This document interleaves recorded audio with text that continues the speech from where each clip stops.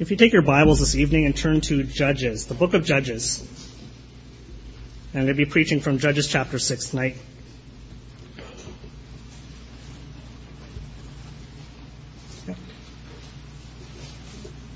I'd like to preach a message tonight titled Hiding from God. Hiding from God. Judges chapter 6.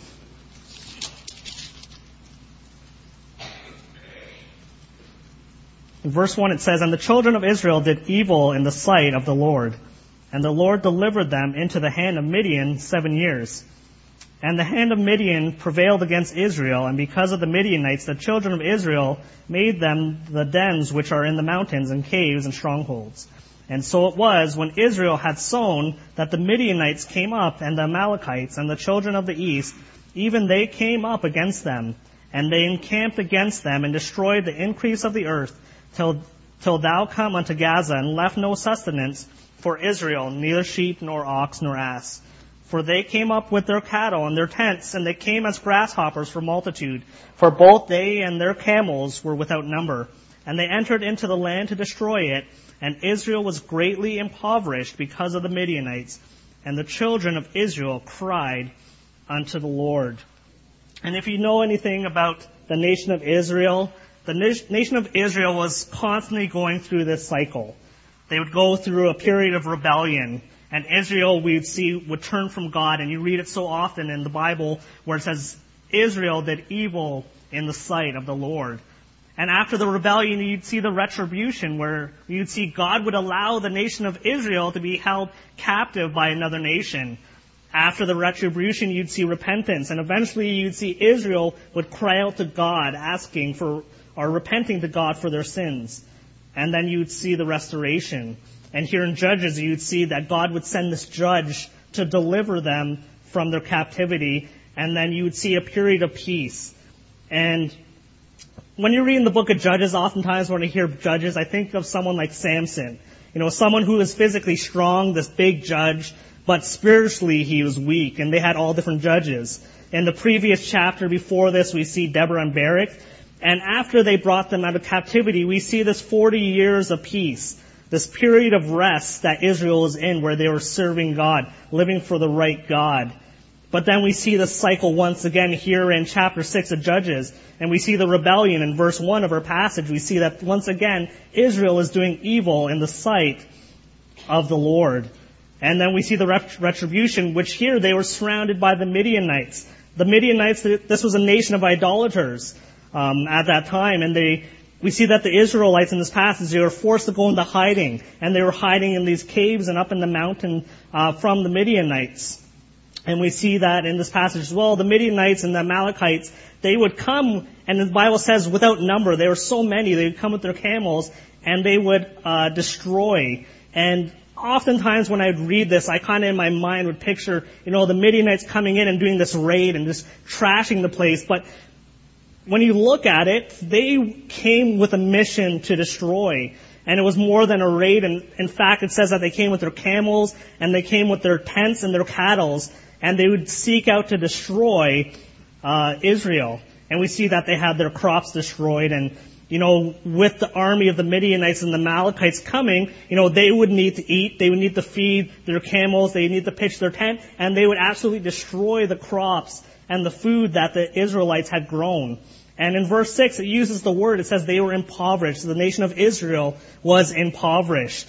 And that word impoverished means flaccid or helpless, or the idea of, in the fall when you see that one tree and there's that little leaf just blowing in the wind, barely holding on. That's the idea of impoverished, being limp or weak or barely holding on. And that's what Israel was at that point. And we see that they're having their livestock destroyed as well. And in verse 4, the Bible tells us that there was no sustenance left for the nation of Israel. So we see the retribution, and once again, eventually, we see the repentance of the nation of Israel. But sadly, we see that it was 7 years before they cried to God. And they struggled for 7 years in their sin away from the Lord.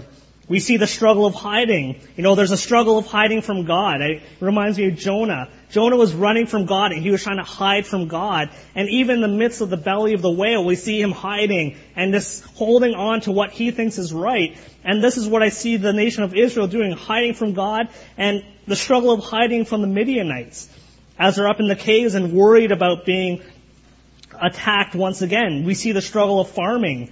They're plowing, they're sowing, they're reaping and then threshing the wheat. And, that's hard work in itself. But, they're already at this point, the Bible says, impoverished. They're already weak. And they're trying to do this. And now it's harder to farm because their animals are being destroyed. So they're working very hard and worried about the attack of these people and only to have their fruits of their labor destroyed. To think about the investment of their time in trying to raise this crop up only for it to be destroyed. And we see the struggle of starvation. They were barely holding on. Imagine being in the nation of Israel at that time and seeing your family starving, your kids starving.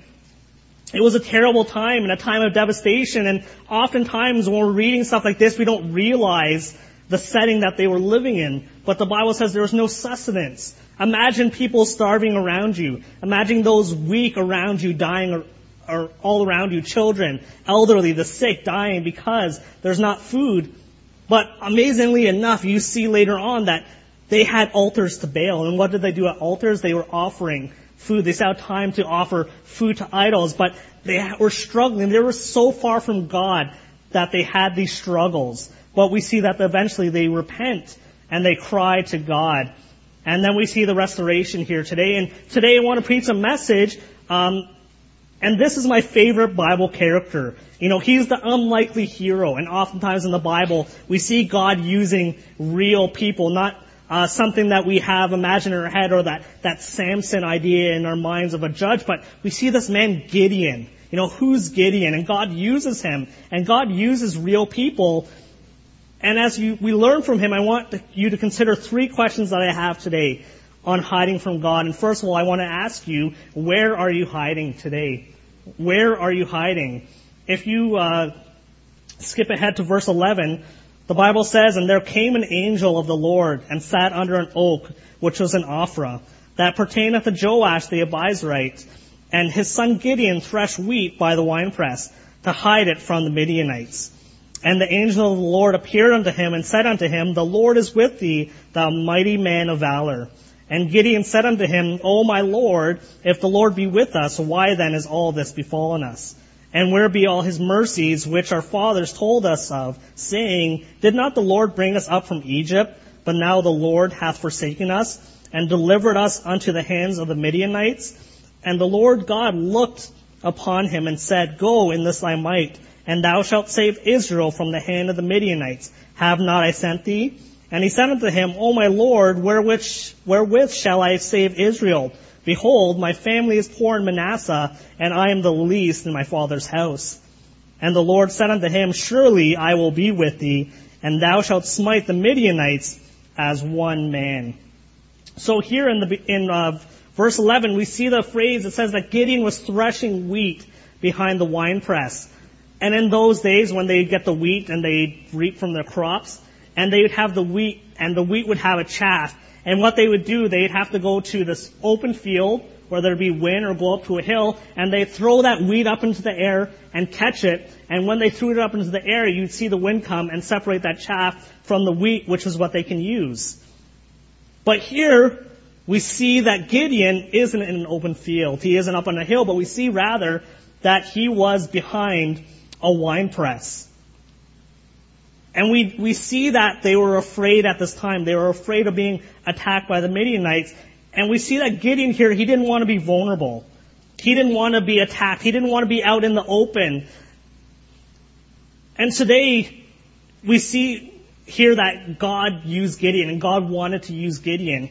In our lives, if we want God to use us, we're going to have to start doing what we're supposed to do. We're going to have to get out of our comfort zone if we want God to use us the way He wants to use us, the way God intends to use us. We need to get out of our comfort zone in serving Him. We need to get out of our comfort zones in church. So often I see in big churches, people have their cliques and they stick to who they know. And there's people coming in and, you don't want to get out of your comfort zone. You don't really want to go and try to reach in to other people or the visitors. But we need to get out of our comfort zones if we want to serve God the way He intends for us to serve.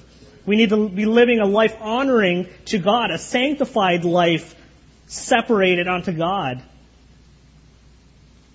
Are we serving in the church? Are we allowing God to use our talents? I was talking to Pastor Alcock this week. He texted me and he was just asking me about, what I thought, where do you think the church is really strong? You know what I was impressed by? How so many people here at this church serve. We have people coming up to play the piano. We have different people playing the choir songs. We have young people playing the offertories. We have young people doing the offering. We see people serving. And that, what I like about that? It's getting people out of their comfort zone. It's training people. It's allowing people to serve so that it's not something you're like, well, I don't really want to do it. We're giving people opportunities to serve God in the church. Maybe we need to get out of our comfort zone when it comes to witnessing. We have outreach at church and, maybe that's something that scares you. And you show up to outreach and everyone is here ready to pass out tracts and you're nervous. I bet you everyone that's here on outreach day, their heart's beating a little bit faster as they go out. So don't worry, you're with all of us when you come. But it's something you just have to step out of your comfort zone. We have a lot of the teens going to the HELP program. When you go to the HELP program, you better believe you're going to be stepping out of your comfort zone. You're going to be doing a lot of things serving. You're going to be getting up in front of kids. You're going to be teaching lessons. You're not just going to sit back. Everyone's going to have a job to do. Everyone's going to be knocking on a door. Everyone's going to be trying to talk to strangers. Everyone's going to be sharing the love of Christ. That's stepping out of your comfort zone and allowing God to use you. Or whatever it is, we need to be stepping out of our comfort zone for God to use you. What does God want you to do today? Think about it. What talents could I be using to serve God? Or maybe who does He want me to reach? We know people that others might not be able to reach or come in contact with, or neighbors. Who does He want me to reach? Not the church to reach, but me as an individual. Who can I reach with the gospel of Christ? Maybe where does He want you to go? Does He want you to go serve in another country? Brother Caleb went to go see Korea and to see how things were there. That's stepping out of your comfort zone. Maybe He wants you to give of your time. Maybe He wants you to take Bible classes or go to Bible college. I find often Christians are so stingy with their time. They like to have me time. We'll invest in everything. We're going to invest in our hobbies. We're going to invest in activities. But when God says, well, maybe you should invest in eternity, invest in your spiritual life, we kind of hold back. I was looking up because we see the Mormons out knocking on doors, the teenagers out with their white shirts and their black ties. And do you know all Mormons spend 2 years of their lives after school trying to earn their salvation, and it's all self-funded? They self-fund it, they don't return home, and for 2 years they focus on their mission of trying to, I don't even know what they're trying to do. They're sharing the Book of Mormon or whatnot. But they're so invested, and we see all these other religions invested in what they're doing. But as Christians who our motive is the love of Christ, are we really investing ourselves into what we ought to be doing? Investing our time? We need to be stepping out of our comfort zone and allowing God to use us. I think of someone like my father-in-law. My father-in-law, my wife's family are from Newfoundland. And when my wife was 16, my father-in-law decided to pack up their whole family, moved to Ontario. He worked a full-time job, put his kids through Christian school, and put himself through Bible college. Because he said, you know what? I think God wants me to be there. I think God wants me to invest my time and my money in my spiritual life in order to serve Him better.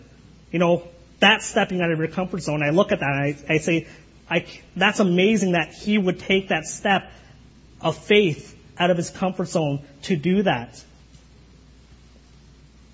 We're too comfortable often with our current situation instead of redeeming the time and investing in eternity.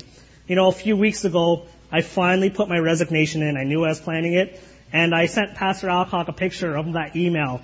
I was told, send the email. You can CC all the big people up in the offices, and you send that in. And I sent him that picture, and I got to be honest, it was about 3 or 4 minutes before I finally hit send, because it was real. It was stepping out of my comfort, because that was the only job I knew out of college. I graduated, got that job, I worked it. And that was stepping out of my comfort zone. And you know what? I'm trying to let God use me to the best that He wants, what He has intended for me. What does God want you to do today? We need to think about that. Maybe we're hiding behind something like Gideon. You don't want to be vulnerable. You don't want to be put somewhere where you're going to be out in the open. But we need to make a conscious effort and try to get out of our comfort zone. So where are you hiding today as you look at your life? We look at Gideon, and literally Gideon was scared to be physically vulnerable. He didn't want to be attacked. They were in a physical position where they could be hurt. And they had this enemy of the Lord. And today we have the devil, and we're hiding in our comfort zone. But what are we fearing? Are we fearing embarrassment? Are we fearing, I can't really say we're persecuted in Canada compared to what we see around the world in places in the Middle East or in India and some of these places. We're not physically vulnerable in a sense, but we see that God eventually gave Gideon peace, and God will give us that peace if we step out by faith. In 2 Timothy 1:7 it says, "For God hath not given us the spirit of fear, but of power and of love and of a sound mind." Isaiah 26:3 says, "Thou wilt keep him in perfect peace, whose mind is stayed on thee, because he trusteth in thee." And in order for God to use Gideon the way He intended to, Gideon had to get out of hiding. He had to step out in faith. He had to step out to where it was scary. But we see that God used him in a way that Gideon himself couldn't even imagine that God would use him. Gideon had no idea that if he stepped out, what God was going to do in his life. So where are you hiding today, and what does God have in store for you? So next I want to ask you, why are you hiding? Why are you hiding? In verse 13 and onward, we see that Gideon did not think at all in the least that God could use him. He literally thought, he looked at himself and was like, me? I'm nobody. He tells God, he's like, I'm not mighty, when the angel of the Lord said, he called him mighty man of valor. He literally said, my family is poor, and I am the least of my poor family. And then he goes on to say how he had heard the testimonies. He heard the stories how God delivered Israel many times, and the miracles, and how God had delivered them from Egypt. The Israelites still knew of the past, and they knew what God had done for them. And Gideon had heard these things, but in the 7 years of captivity, he's sitting there saying, well, why? I'm not seeing what I had heard of. And he questions God and says, where are these supposed miracles, and where is our deliverance today? And we see that God says, well, Gideon, I choose you. He had no idea that he was going to be the one delivering Israel from captivity. And today, as Christians, we hear Bible stories. We come to church. You hear the testimonies of people. You hear sermons. And yet still we fear that God can't use us. And you think about the boys and girls in Sunday school, and they hear about all these great stories of the Bible. And, Simon's been talking about Jonah. He had this little toy cell phone yesterday, and he picked it up, and he's like, I'm calling Jonah. I'm like, which Jonah? Because I know a few Jonahs. He's like, Jonah and the whale. And they hear these stories, and so often, as adults, we kind of write them off. In our minds, it's so, children have that faith. And as adults, we grow up and we kind of, we believe it, but at the same time, we're just like, can God do that in my life? But we serve the exact same God of the Bible as Gideon did. The same God that's here telling Gideon, I choose you and want to do great things in your life, is the same God that we're serving today. And that amazes me. And he's telling us, I choose you, I want to use you, you just need to allow me to. We need to allow God to work through us. I think of myself, I'm like, who am I that God wants to use me? But God doesn't require special talents. He's not requiring all these things, but God wants to use a willing vessel. Someone that's going to allow God to work through him. That God's going to shine through, not that person. God didn't use Gideon because of his own strength or talents. But he used him that he could be a vessel, that everything he would do would be to God's glory. And we see that throughout the Bible, these men that God used that say, I have no talents. And yet still God used them as his vessel of service, and all would be done to his glory. So we see that God used Gideon because he got out of his comfort zone. He allowed God to work through him. And listen, God wants to use every one of us here today. And maybe you're like Gideon and you're saying, who am I? Have you seen my family? Have you seen the life that I've lived? Have you seen how I grew up? I have no abilities. I don't have talents. And you say, I've heard the stories. I've heard other people give testimonies. I've heard of all these great things happening, but, I've read the miracles in the Bible, but I have yet to experience them. And the same God who's used Gideon wants to use some of you in a great way. And he wants to show you those miracles. Today if you're saying, God, I have yet to see those testimonies. I have yet to see these miracles. God wants to use you. You just need to be willing. You need to be able to step out of your comfort zone and allow God to use you and to be surrendered to God. So why are you hiding today? And lastly, what are you hiding? What are you hiding? In Judges 6, starting at verse 23, the Bible says, And the Lord said unto him, Peace be unto thee, fear not, thou shalt not die. Then Gideon built an altar there unto the Lord, and called it Jehovah Shalom. Unto this day it is yet in Ophrah of the Abiezrites. And it came to pass the same night that the Lord said unto him, Take thy father's young bullock, even the second bullock of 7 years old, and throw down the altar of Baal that thy father hath, and cut down the grove that is by it. And build an altar unto the Lord thy God upon the top of this rock, in the ordered place, and take the second bullock, and offer a burnt sacrifice with the wood of the grove which thou shalt cut down. Then Gideon took 10 men of his servants, and did as the Lord had said unto him, and so it was, because he feared his father's household and the men of the city, that he could not do it by day, that he did it by night. And when the men of the city arose early in the morning, behold, the altar of Baal was cast down, and the grove was cut down that was by it, and the second bullock was offered upon the altar that was built. And they said one to another, Who hath done this thing? And when they inquired and asked, they said, Gideon, the son of Joash, hath done this thing. Then the men of the city said unto Joash, Bring out thy son, that he may die, because he hath cast down the altar of Baal, and because he hath cut down the grove that was by it. And Joash said unto all that stood against him, Will ye plead for Baal? Will ye save him? He that will plead for him, let him be put to death whilst it is yet morning. If he be a god, let him plead for himself, because one hath cast down his altar. Therefore on that day he called him Jerubbaal, saying, Let Baal plead against him, because he hath thrown down his altar. Listen, in order for God to use you, you're going to need to address sin in your life. You're going to need to address the idols in your life that are taking the place of God. And we see here that Gideon, he tolerated the sin in his life and around him. We see that his father had this altar to Baal. And before God can use him, God commanded him to destroy the altar and to cut down the grove that was by the altar. And as Christians tonight, if we want God to use us the way he intends to use us to our full potential, we're going to need to stop tolerating sin in our lives.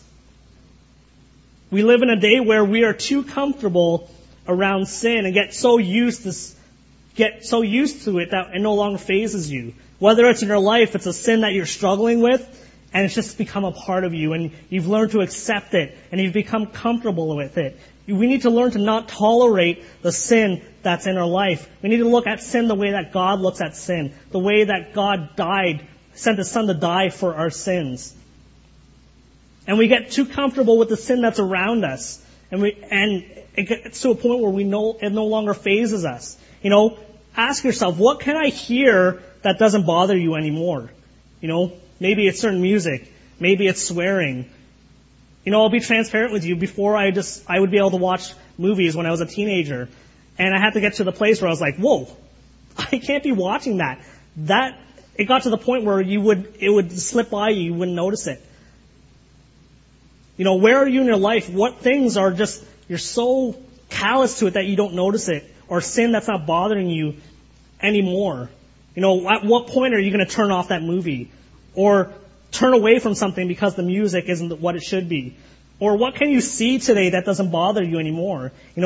Are you going to change the channel right away? Or are you just going to let it play through? Or what can you get away with that doesn't bother you? Maybe there's things in your lives that you're like, you know what? I'm fine with doing what I'm doing. Or I'm fine with going to where I'm going. And we keep pushing the boundaries as Christians, and we need to stop tolerating sin. We're getting too flippant, and we need to start letting sin bother us again. Some people might say, well, you're too uptight.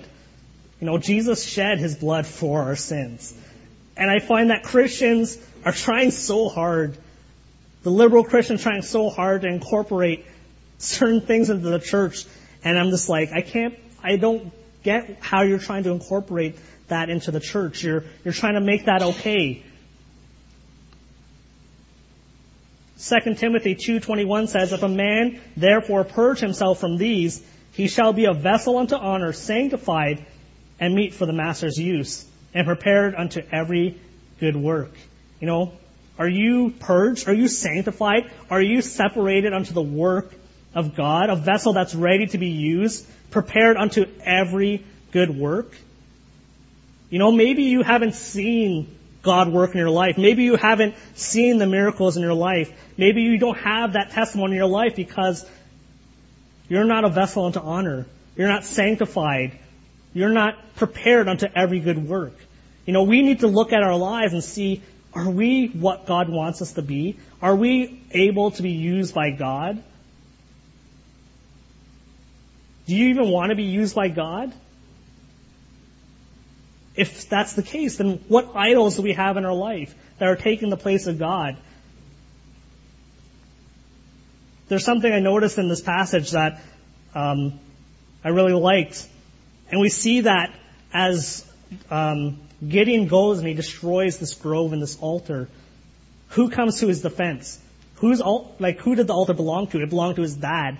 But we see that when Gideon stood against the sin, who came in his defense? Who started standing up for sin? If we're going to stand up as Christians, stand up to sin, we will affect those around us. Some people will be upset with you. And we see that here in this passage.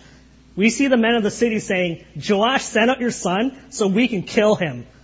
Even though they're living in this time, they knew what God had done and how they had delivered them. They're living in this time of sin, yet still they were upset at Gideon and said, we're going to kill him. And they were upset because Gideon stood up for sin. And today, if you're going to stand up for sin, against sin, you're going to upset some people around you. It might be your family. It might be your friends. It might be coworkers. But you might upset people around you. But on the flip side, you're going to influence some around you as well. When we see that, we see Joash comes out and he defends. He says, you know what? If you're going to cry out and defend this idol, who's supposedly a god, let him help himself. If one man has cast them down, are you really going to try to defend this idol? And we see that he stands up against sin. He's influenced to do right. And as Christians, we need to be leaders. And if we're going to stand up for sin, we're going to influence those around us. We might even influence those who are unsaved. I think about that at work. When people see that I'm not swearing, or I'm not doing certain things, or I'm not talking about how drunk I was on the weekend, or how whatever it is, you know what they do? When they finally know who I am, they stop swearing around me. They stop telling dirty jokes around me. They stop doing a whole lot of things around me because they know what I stand for. And they're influenced around me, at least, to not do those things around me. But especially as Christians, you may be a leader and you don't even know it. You may be influencing those for the good around you. As teenagers, you guys need to be leading those around you. And I've seen a youth group. I've seen youth groups, I should say, led by the wrong people. Those leaders, those natural leaders. Every youth group has them. They have those natural leaders. And if they're going in the wrong way, they can drag that whole youth group down. But if we see those leaders making the right choices, those people that are toddling on the fence that aren't sure, they're going to be encouraged to do what's right. We need to be leaders and not tolerate sin. There's going to be those around us struggling and not sure, and it's going to be a whole lot easier for them if they see they have support, if they see other people standing up against sin.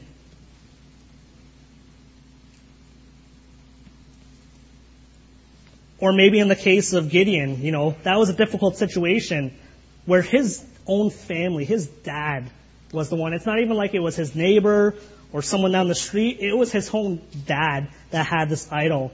And maybe you're in a situation where your parents aren't living for God. Maybe you're from a broken home. Maybe your parents have made wrong choices.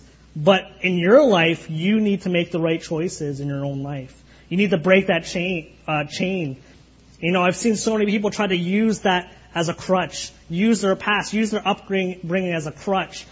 But as a Christian, you can't blame your bad decisions or your attitude on wrong choices in your family. You need to do what's right. You need to make the right decisions. And you have the ability to make your own choices. And with the strength of God, you can live a life pleasing to Him. I think about the Israelites as they go through this cycle and everything that God would do for them and deliver them in this time of peace. And you can imagine how it mourned the heart of God when Israel would fall back into sin. But when we look at our own lives, do you have those sins that you just keep falling back into? Are you struggling in your life because of sin? And we see here that these Israelites struggled for 7 years because of sin. It was because of their sin that they struggled. How long are you going to struggle and let sin reign in your life? And I see it so often with Christians, letting those sins ruin their lives, struggling through life. I know people that have been struggling for years, living just such a hard life, fighting tooth and nail against God, refusing to repent of their sins, and they're doing it like they're going to win, and they're struggling through life. And rather than repenting of their sins, they just keep fighting and keep fighting and keep struggling. Yet still, God loves us enough that even those people, He's waiting for them to come back to Him before He starts to bless in their life once again. Don't keep going through this cycle like Israel did, but we need to start putting an end to the sin in our lives. And that can only be done through Christ, in whom we have victory. So what are you hiding today in your life? What's stopping you from serving God to your full potential? What I love about this story is if you go back to the beginning of chapter 6, where we read about Gideon, do you notice that change happening in him? Do you see the progression?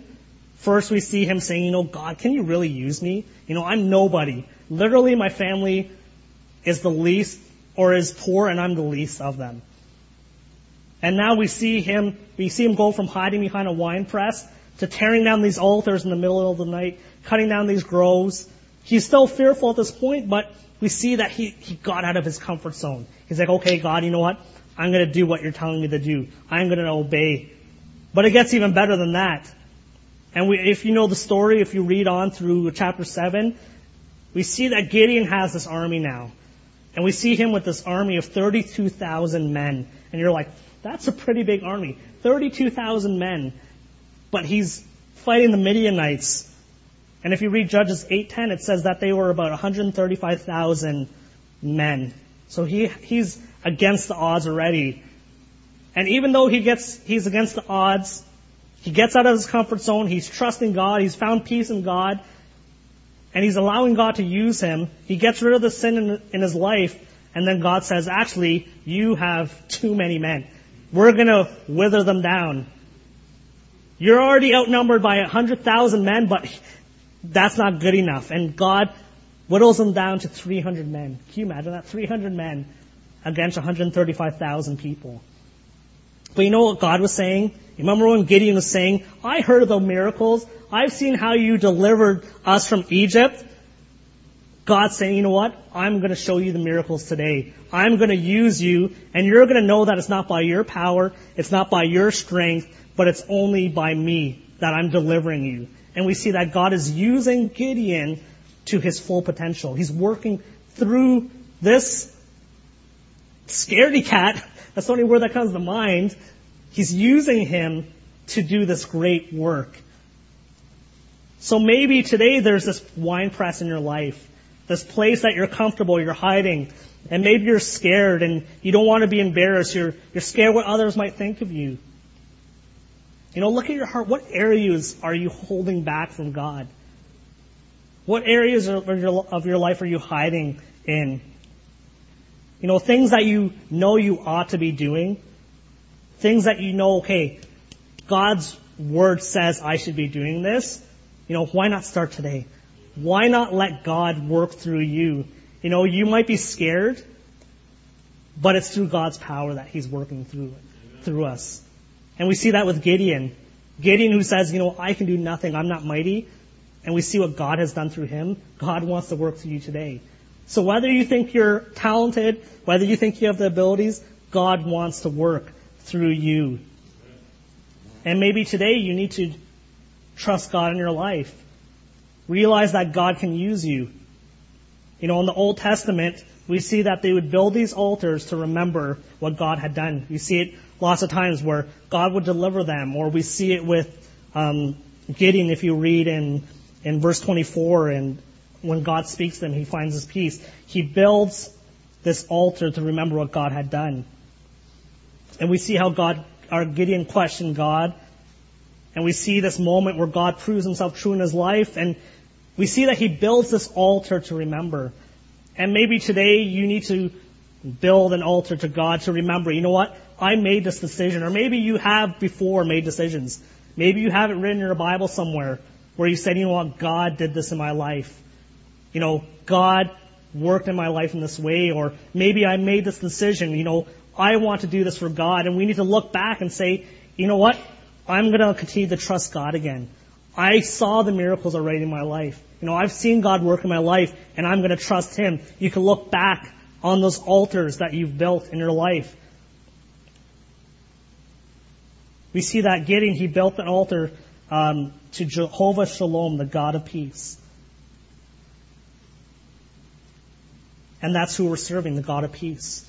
And even if we think that we can't do anything, God's going to give us the peace if we're willing to serve Him. Or maybe today you need to pull down some altars of Baal in your life. You know, do you have things in your life that are taking precedence over God? Things that are stopping you from serving God? Sins in your life that you're struggling with continually, that you keep falling back in? Are you tolerating sin that's around you? Or have you become callous to it? You know what we see in that passage? When Gideon built an altar to God, do you know where he built it? He built it where the altar of Baal was. He built it where that altar can be resurrected again. And maybe you need to start pulling down some sin in your life.